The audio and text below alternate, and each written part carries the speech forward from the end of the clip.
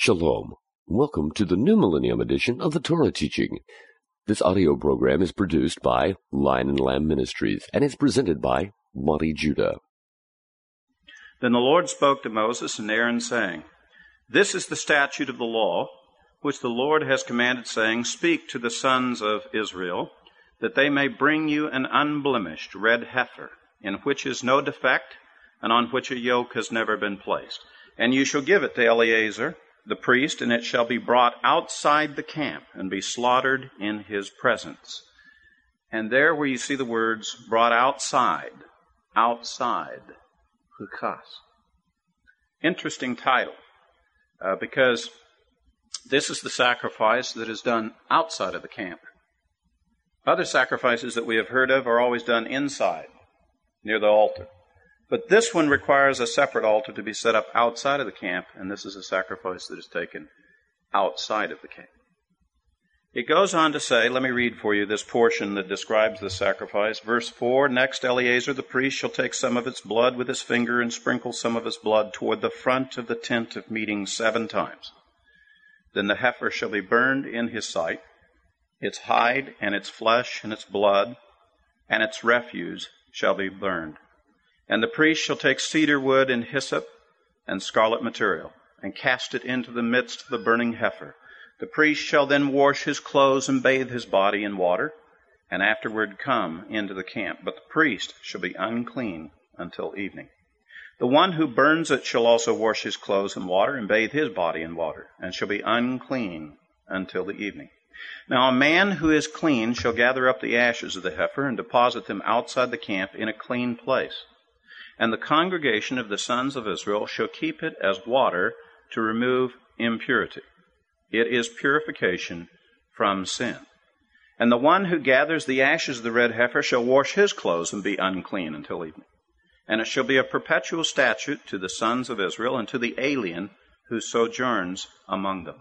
The one who touches the corpse of any person shall be unclean for 7 days. That one shall purify himself from uncleanness with the water on the 3rd day and on the 7th day. And then he shall be clean. If he does not purify himself on the 3rd day and also on the 7th day, he shall not be clean. Anyone who touches a corpse, the body of a man who has died, and does not purify himself and defiles the tabernacle of the Lord, and that person shall be cut off from Israel. Because the water for impurity was not sprinkled on him, and he shall be unclean. His uncleanness is still on him. This is the law when a man dies in a tent.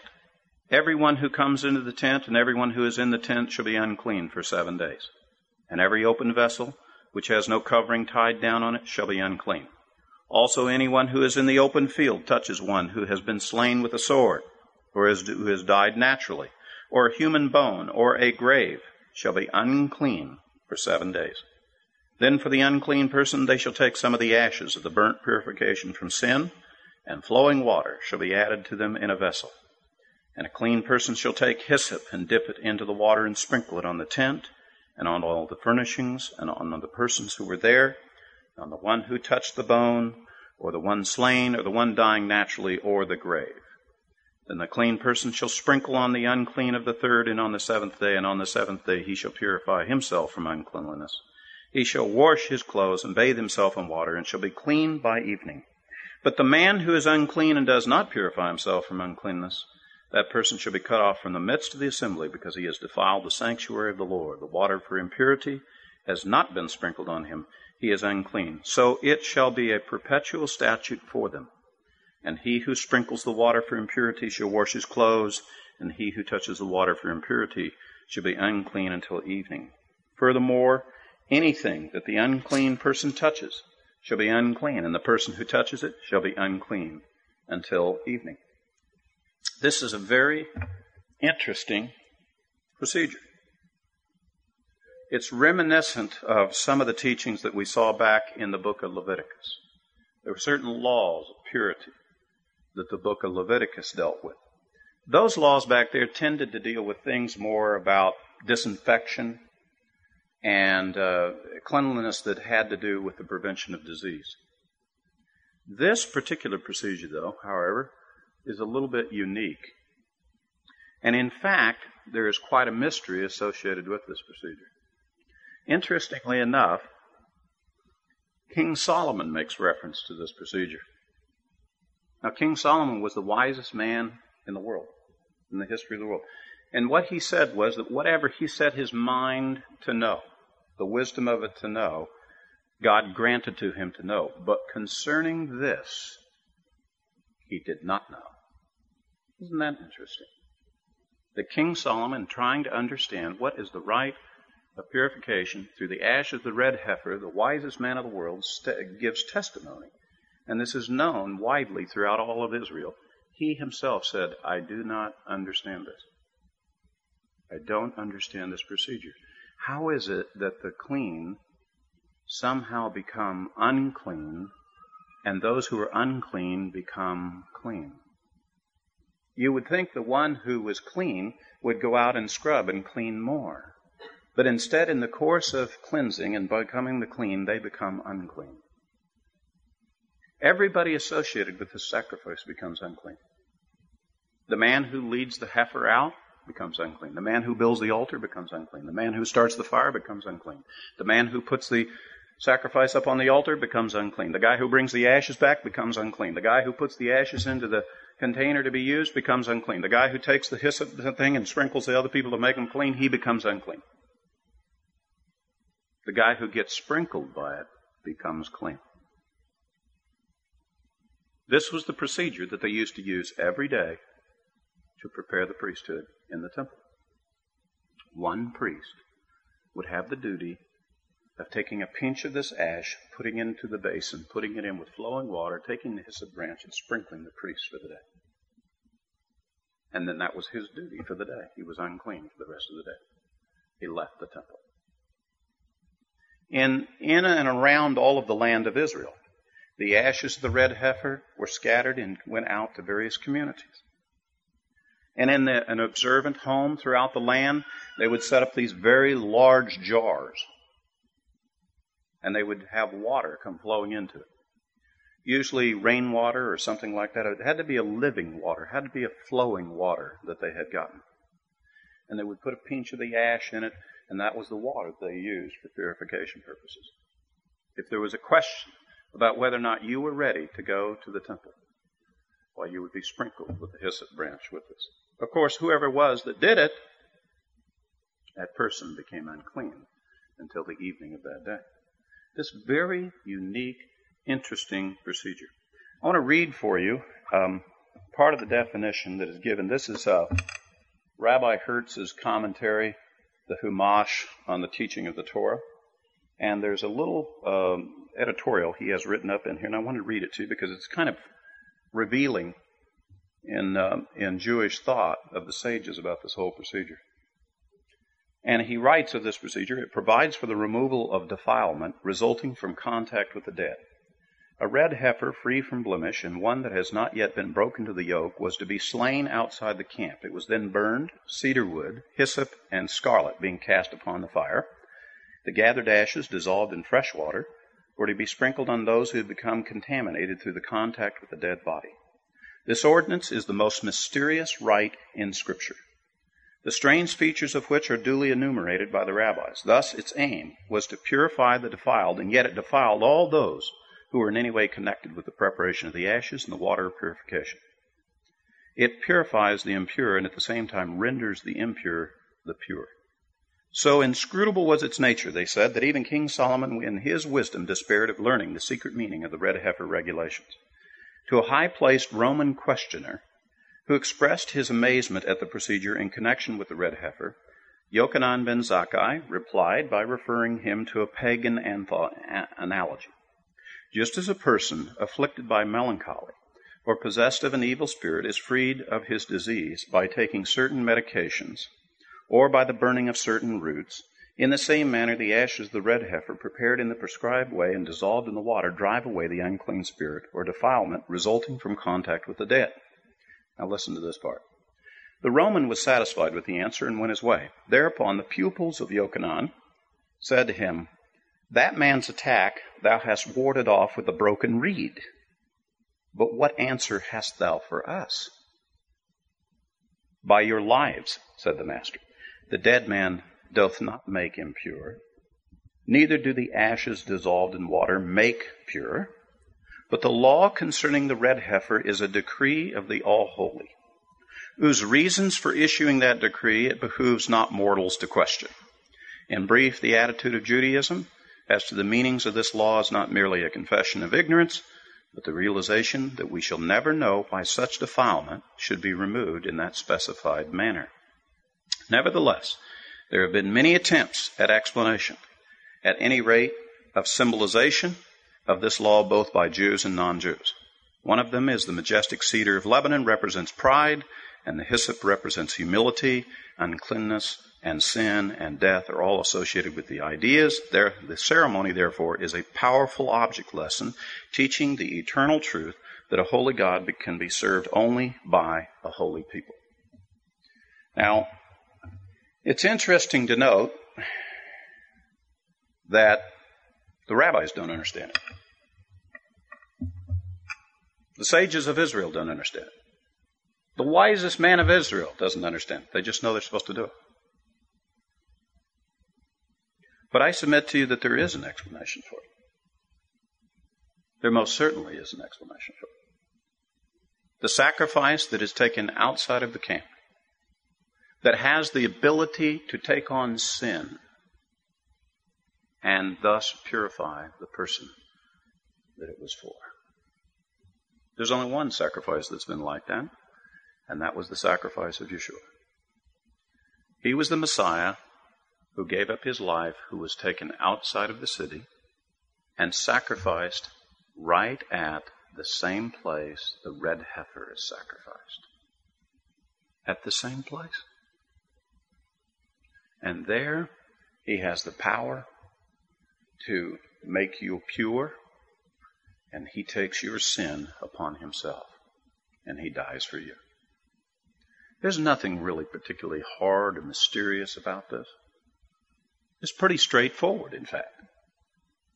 But only in understanding the work of the Messiah do we have any chance of knowing or understanding what the ashes of the red heifer is about. To illustrate and emphasize that, I'm sure you're familiar with the very first miracle of Yeshua at the wedding of Cana. It's recorded there for us in John 2. And if you remember the setting, they were there at the wedding, and everybody's having a good time, and they've drank up all the wine. And there's no more wine. And so Yeshua's mother, Mary, comes over to him and says, "Hey, Yeshua, we're running out of wine." Now, there's an interesting interchange between him and his mother, and it goes to probably there's some history that has happened between the two of them, because it's clear that she thinks he can make wine, that he can answer this problem of we're running out of wine. And in fact, it's clear that Yeshua has done this before, because he says, "What am I to do with you, woman? You know, you're always coming over here to get something for someone." And this thing about breaking bread and making more bread and maybe making wine out of water and other kinds of things, maybe this stuff has been going on in the home of Yeshua with his mother, and she knows all about this. So she comes and makes a request. And he's trying to explain to her, my time is not yet. We can't be going out and showing people this kind of thing. You can almost see the interchange between the son and the mother. You know, over there, they're running a little low on wine. Can you get us some more wine, Yeshua? Interestingly enough, she says, when she gets his agreement, I love this line. She tells the other servants, whatever he says to do, do it. It's going to sound weird, but do it. So you know what he does? He walks out to those big jars of the water of purification, and he says, fill them to the brim. They fill them to the brim, and then he says, draw out from that water. And that's where the wine came from. The wine came out of the jars that had the water with the ashes of the red heifer. So there's a connection here between the ashes of the red heifer and what Yeshua is doing and these other things. A pretty big connection, I might add, in this whole affair. In our days, the idea of the ashes of the red heifer is also a very interesting topic.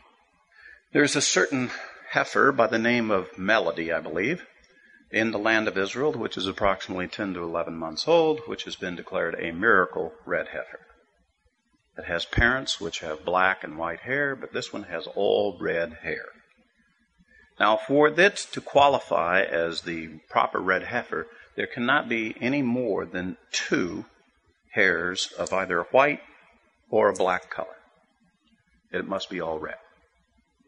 And this heifer has been announced, since it's considered a miracle heifer because its parents are not red.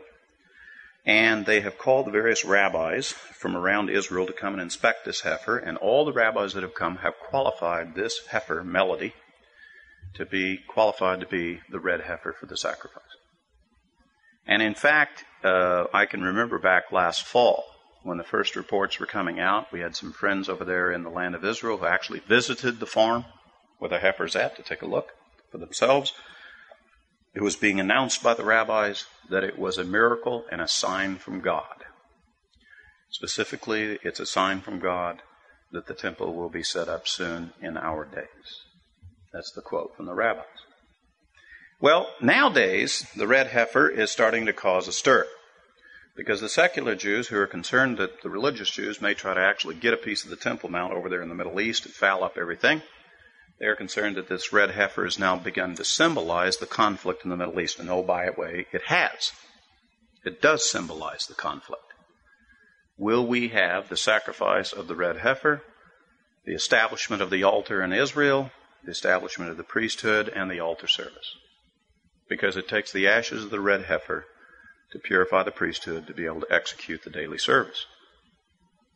Now, there's some other people also who've been for a number of years. I can remember going back all the way into the 1970s. There were certain archaeologists, Christian archaeologists, that were looking for the ashes of the red heifer. There's several people who are looking for that. Now, the idea being that originally when the sacrifice was done, Moses was the first to go out and actually do it with Eleazar. And the idea was to take some of that ash as you ran down, as it ran out, was to take some of that ash, and you got your new red heifer, was sprinkle the red heifer with this remaining ash. And then when it was completely consumed and burned and all the way to the ash thing, you had some of the original ash from the original sacrifice. Now, that quantity came forward, it was distributed throughout the land, it was used, and when they started to run out, they get another red heifer, they go back, they take the original ash, they sprinkle it, and we have this perpetual sacrifice going on. And the reason why a lot of the archaeologists are looking for the ashes of the red heifer so that they'll have the original ash to go with this new sacrifice. Will it be in the same place as where the sacrifice used to be taking place in Jerusalem, and that was on the Mount of Olives, directly east of the temple? I don't know. Could be. That's where it's supposed to be done. But let's say they do it down in the Hebron Hills like they did the other day. So what? If they're willing to go through and do it, then they'll do it. Whether they followed according to what Moses has said here or not. I would like to see them follow the procedure that Moses has given. But they could do something else. And then when they go to purify the priest, I'm pretty sure they will use some ashes. As to whether or not those priests are actually purified before the Lord, I don't know. I don't know how strict God is with this particular procedure. I do know this, that it's a mysterious procedure, and it's going to bear great testimony, to the world. It will be the first sacrifice that will happen before they start the actual lamb sacrifices on the altar. This will be the real burnt offering, because it will be burned all the way down to the ash. And so I would imagine that this sacrifice, wherever they do it, is going to get a lot of attention. And it's going to cause a big ruckus in Israel when it finally does happen. Interesting how this procedure, which comes way back in Moses' time, at the start of the tabernacle and the work there, is such a current issue for our days today. Yeah, I think it's a testimony to the things that are in this book do apply to us today. They are not just old things that have gone away. They do bear testimony to things that are happening with us today. The book of Hebrews mentions the ashes of the red heifer in trying to illustrate and explain to us Quite honestly, the blood of bulls and goats and the ashes of the red heifer, they only dealt with the defilement of the flesh. They never answered the real issue of your heart, the defilement of your heart. That only the sacrifice of Yeshua has the power to deal with that. And so all these are simply, they're typologies, they're symbols, they come forth, they illustrate us, they pique our attention, they get us to look at the work of the Messiah. And I think the very nature of the sacrifice of the red heifer is consistent with the message to get us to look to the Messiah. Because the reality is that when you decide to make Yeshua, the Messiah, your personal sacrifice, it is a little bit like what Paul was talking about. You know, that you, at that point, you become crucified. He takes your sin on. And one of the realities that I think comes with personal confession of the Lord is this one. Had you been the only one, had you been the only person who would have accepted that sacrifice, He would have taken your personal sin on, and He would have fulfilled it and done it. To illustrate kind of how that works, how He became impure for you and what your sin did with Him and how you got His purity. It was illustrated for me as a young man. One time I was in an audience and the fellow stood up and he said, "Okay, guys," he said, to get the sense of what this is about, how this he who's pure becomes impure and he who's impure becomes pure, this work that God does, you need to understand what the Lord did for you when He was on the cross. You need to understand what He did for you personally. So He looked out over the assembly, as I'm looking out over you, and He posed this question to us. He said, "I want you to all think privately and quietly to yourself of one sin that you have done in your life. There's no question about it. This was sin. You know this was sin. Think of one sin that you have done." And then He kind of moved His eyes over the audience and He says, "Okay, I'm going to ask one of you to stand and tell us what that was." And his eyes moved like this. And man, you could see the waves of people, their eyes dropping down. You could almost hear them under their breath going, "Oh God, don't call on me." And He stopped and He said, "What are you feeling? What would you do had I called you and you had to stand in the assembly and explain your sin?" And one guy cried out. He was being honest. He said, it would kill me. He said, "That's right. You see, that's exactly what it did to Yeshua. He had your sin on Him. He felt it and He had to face it, and it killed Him." And that's how that process took place. How you lost that sin, you became pure, and He became impure for you.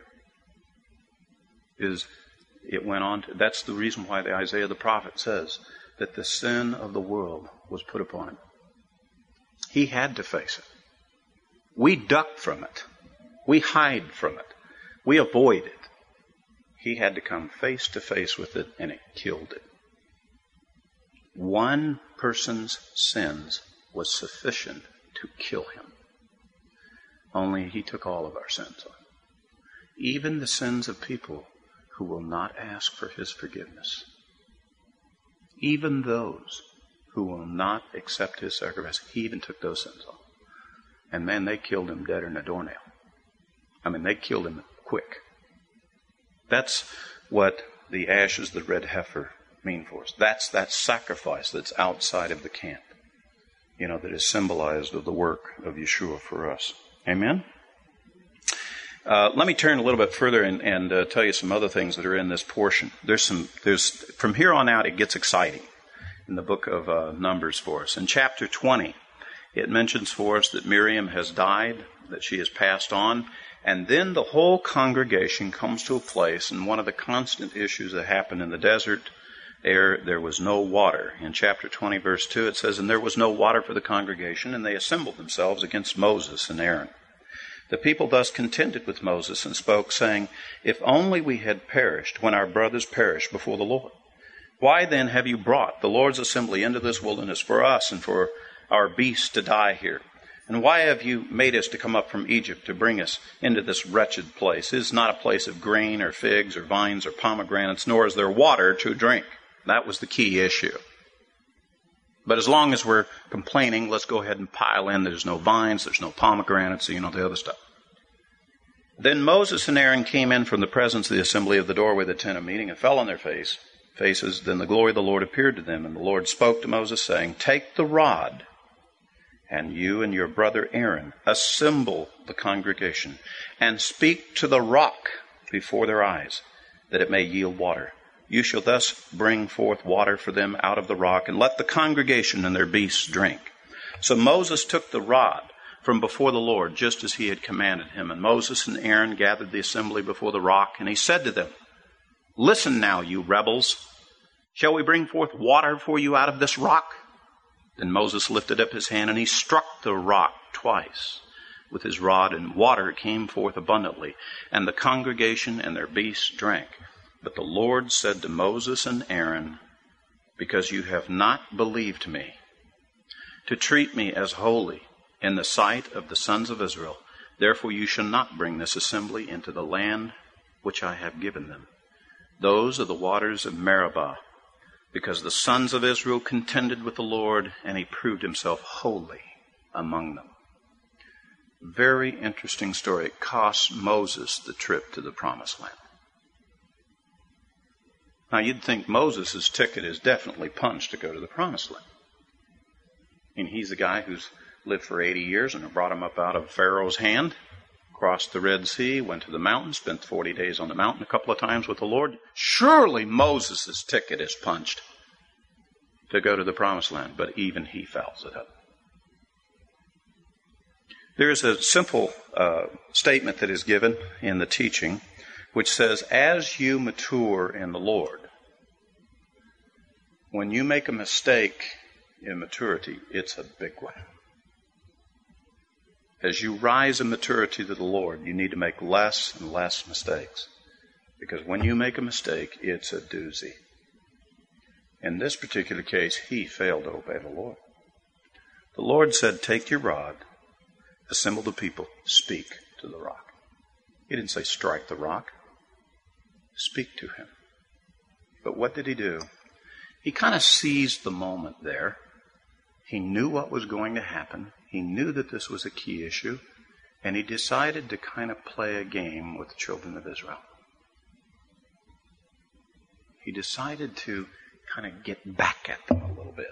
He's kind of frustrated and tired with them. And he says, "What do we have to do? What do we have to do? Hit a rock to make water come for you people?" He's not going to make the water come for the rock. God is. But he seizes the moment for his own personal thing. To kind of, put his digs into the sons of Israel. They've been bugging him for a long time. He finally knows something that's going to happen, so he decides to play it to his means. That's the problem with knowing the future, by the way, brethren. You don't have the wisdom to use it correctly. You would probably try to exploit it to your own personal advantage. And in this case, Moses makes a big mistake. He decides to exploit the situation to his favor. And so he makes his bold statement, and he forgets one little thing. It was speak to the rock.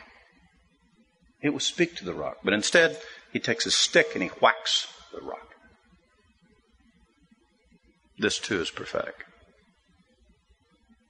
This too was prophetic. It meant that the big shepherd of Israel was going to be struck too. Instead of the people speaking to them, they would strike him down twice. And I think afterwards, he realized what he'd done. So this is what you call a doozy of a mistake. A big mistake. And even Moses knew, yeah, you're right. I just lost my ticket to the Promised Land over that one. The thing, I guess, that I would offer with regard to that is the issues of what happens when strife comes. That's what Meribah means there, the waters of strife. When strife come in amongst the brethren, I don't care if you're a Moses, you'll usually make mistakes. Strife brings out the worst in all of us. even leaders. Even leaders. I've always taught people that leadership, particularly congregational leadership, is measured by how you deal with conflict. How, in the face of unloving brethren, you continue to love. In the face of those who are ungrateful for the service, you continue to serve. That's the measure of those who will be great amongst us. And in the case of Moses, he had done a pretty good job up to this point. He had offered his life for the congregation. He had gone face down before the Lord many times for him, but this time his ego rose up. Forgot the instructions of the Lord and made a scene. Well, the people got the water. The people got the water. They were happy. But Moses took the consequences for his actions. For those of you who are hoping to aspire to leadership, I don't want to discourage you, but you really don't want it when you find out what the consequences are for making a mistake. It is much easier and much better, as an old phrase I heard in my Navy days, ignorance is bliss. You know, there is a certain privilege that comes with being stupid. When you become wise and knowing, then you bear more responsibility. And then, if you do a stupid thing, then you really bear the consequences of it. And this is certainly the case here.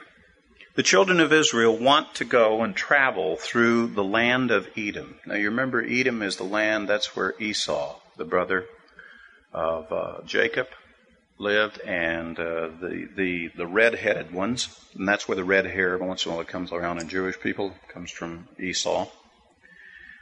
Some of his genes are carrying over.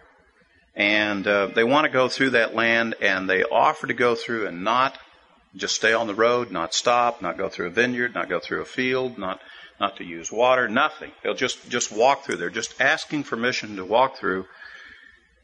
And the Edomites say no. They refuse even that hospitality of brotherhood.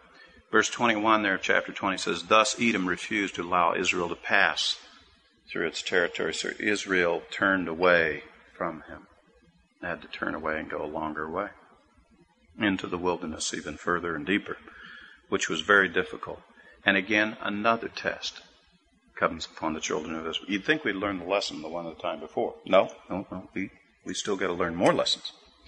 In chapter 21 and verse 4, it says, "Then they set out from Mount Hor by the way of the Red Sea to go around the land of Edom, and the people became impatient because of the journey. And the people spoke against God and Moses, 'Why have you brought us up out of Egypt to die in the wilderness? For there is no food, no water, and we loathe this miserable food.'" They're referring to manna, the bread from heaven. We loathe it now. And again, more frustration, more discouragement, more being worn down, and they're ready to quit and give up. And they're tired of camping in the wilderness. I can understand being tired of camping, but, they were experienced at this. And then it says, "And the Lord sent fiery serpents among the people, and they bit the people so that many people of Israel died. So the people came to Moses and said, 'We have sinned because we have spoken against the Lord, and you intercede with the Lord, and he may remove the serpents from us.' And Moses interceded for the people. Then the Lord said to Moses, 'Make a fiery serpent and put it on a standard, and it shall come about that everyone who is bitten, when he looks at it, he shall live.' And Moses made a bronze serpent and set it on the standard, and it came about that if a serpent bit any man, when he looked to the bronze serpent, he lived." Interesting thing. It's the symbol that is used for the medical profession. You ever seen that little staff with a little squiggly serpent going up? The whole medical profession uses the symbol that Moses made here to deal with the fiery serpents. A symbol of healing. How is this possible that the very thing that is the judgment, the serpents in this particular case, how is it that the very symbol of the judgment is the very thing that becomes the thing for healing? How is that possible? I thought the symbol indicate just one thing. I mean, but in this case, the symbol of the serpent on Moses' staff now becomes the symbol of healing. Well, the answer to here is the same as what we had with the ash of the red heifer. How is it that this guy becomes impure and that guy becomes pure? How is it that the very thing that symbolizes clean, which became unclean, in this particular case, the very thing that was the judgment becomes healing? How is that possible? It all works. Now, the first one was clearly about the Messiah. We know he was the sacrifice taken outside the camp. We know that was about the Messiah. Even himself, he used the waters, the purification waters, to make the wine. What is this one? What's this symbol? How does this tie into the Messiah? Well, this is the story of Nicodemus. You know, the wise religious man who knew the Torah, and he came out to the Messiah, had to have a little private conversation with him at night so nobody would see. And he came out and had a little private conversation. And there in John 3 he said to him, well, how can a guy have eternal life? He says, well, he has to be born again. Born again? What are you talking about? Born again? What? You can't get back in your mother's womb and be born again. What are you talking about? He said, no. I'm talking about being born of the Spirit. You're born of the flesh and you're born of the Spirit. He says, I tell you, you have to be born again. He said, really, I don't understand this. He says, you, a man of Israel, a teacher of the law, you don't understand this? He says, well, let me explain it this way. I tell you that unless the Son of Man, is lifted up, just like the serpent was lifted up in Moses' staff in the wilderness, you will not live. The symbol of that serpent, the judgment up on the staff of Moses being lifted up before the children of Israel, was the symbol of a future crucifixion, the judgment to come upon the perfect sacrifice. That anyone that would just look at it would live. Pretty powerful sacrifice. Pretty powerful symbol. I can imagine, many years ago, I remember this fellow teaching me this story about it, and he says, I could just see this guy laying in his cot, there in this tent. He's been bit by one of these snakes, and he's laying there in agony. And his grandson comes in, and he says, Grandpa, he says, I got good news. Moses has interceded for us and has gone to the Lord. The Lord has told Moses all he needs to do is make a bronze serpent and fold it around his staff, and he's going to bring it through all of the camps of Israel. All you have to do is look at it, and you'll be healed. And in the story, you can imagine this guy laying there in his cot in agony going, what? He's got a what? I just have to look at it, and I'll be healed? Well, that's the silly thing that hurt me. That's the symbol of the thing that hurt me. What do you mean I just have to look at it and be healed? The struggle that must have been of faith, because the only thing that makes sense there is faith. Will I try it? Will I simply go with the word of Moses and the Lord? Will I just try that? They didn't say you had to, crawl your way down to the tabernacle and you had to make a couple of sacrifices and had to, do other things. They just said, just lay there and look at the thing. And that's how simple the gospel is to us. He's been raised up, and all we have to do is look and be healed. But we won't do it. We won't look and be healed. My own brethren don't understand the story. To just look at the lifted up Messiah and be healed. It's like it's too hard, to believe that it could happen. And it's not like, they're going to be able to go around and say to God, well, we didn't really understand that message, and we really didn't understand what you were trying to tell us there, because every time they went to the doctor, they saw the symbol. You know how many Jewish doctors there are in the world? A whole bunch. They all going around bearing this symbol of the staff of Moses with the serpent wrapped around it. You'd think somebody would finally ask and say, what's that mean? That's how plain it is and how simple it is. Yet, we won't believe. In most cases, we won't even look. We won't even look to see what is there. The rest of this the rest of the story goes on to tell us more about having to deal with the Amorites and how that they have to do battle with the king of the Amorites, and that they're told not to fear them. And it's kind of interesting. The Amorites come out and actually attack them and take some of them captive. And so God says, okay, go take all of them captive. So they go and they take everything captive. The city, everything. Take them all. The enemy may have some temporary successes along the way. He may take a couple of us captive for a little while. He may harass us for a while. But in the end, the Lord will prevail and we will all take them captive. The meek will inherit the earth. The proud will have it for a short time. Those are lessons to us that come from these passages. All of which I would remind you very clearly point to the work of the Messiah and what the Messiah has done for us. Every once in a while, someone will finally get emboldened enough and they'll give me some criticism. And they'll say, in fact, I've had the criticism, Monty, you need to really teach more from the New Testament. You really need to, you need to quit spending so much time there in the Old Testament. Start spending a little time up there, about Jesus and the New Testament. Those are the people who have no idea that that's what this is about. This is all about Him. Every one of these symbols and messages are all about Him. And to me, I believe that in the course of our study of Scripture, that if we hear about Jesus and we hear about the Messiah and we hear about the fellowship of the brethren and the new covenant and all of those kinds of things, but we miss the instruction with regard to God's covenants that He has made with Adam, with Noah, with Abraham, with David, with Moses, the children of Israel, all the way up to the Messiah, you have no idea what the Messiah is doing for you.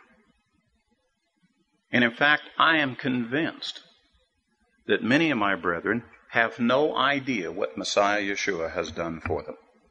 Oh, they know a few buzzwords, and they can repeat a few phrases that come from the New Testament. They have absolutely no basis of understanding as to what they really mean. They remind me of a tree with no trunk or roots. It's a pile of branches.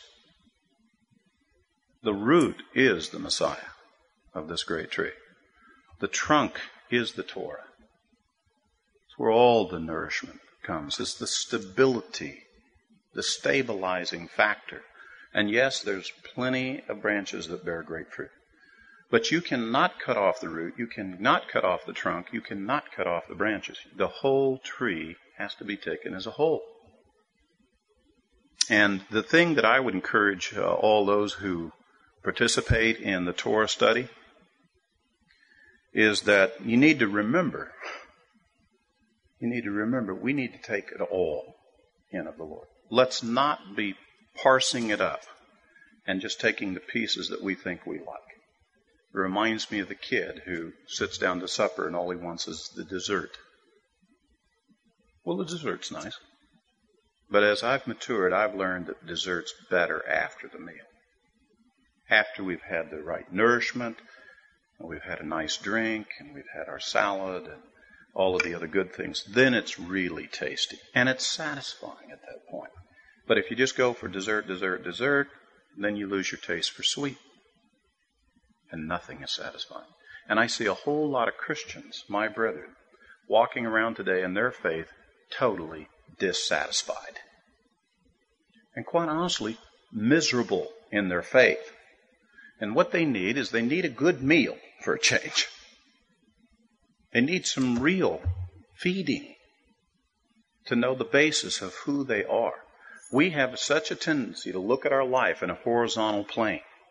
I was born here, I'll die there, and I'm in this little stretch of time. But our life is also vertical.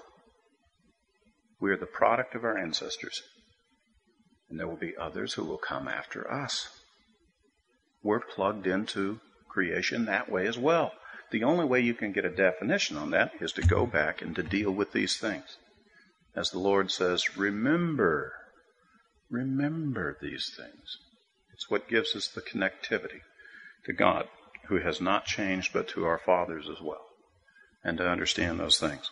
Thus, we have another Torah portion for us.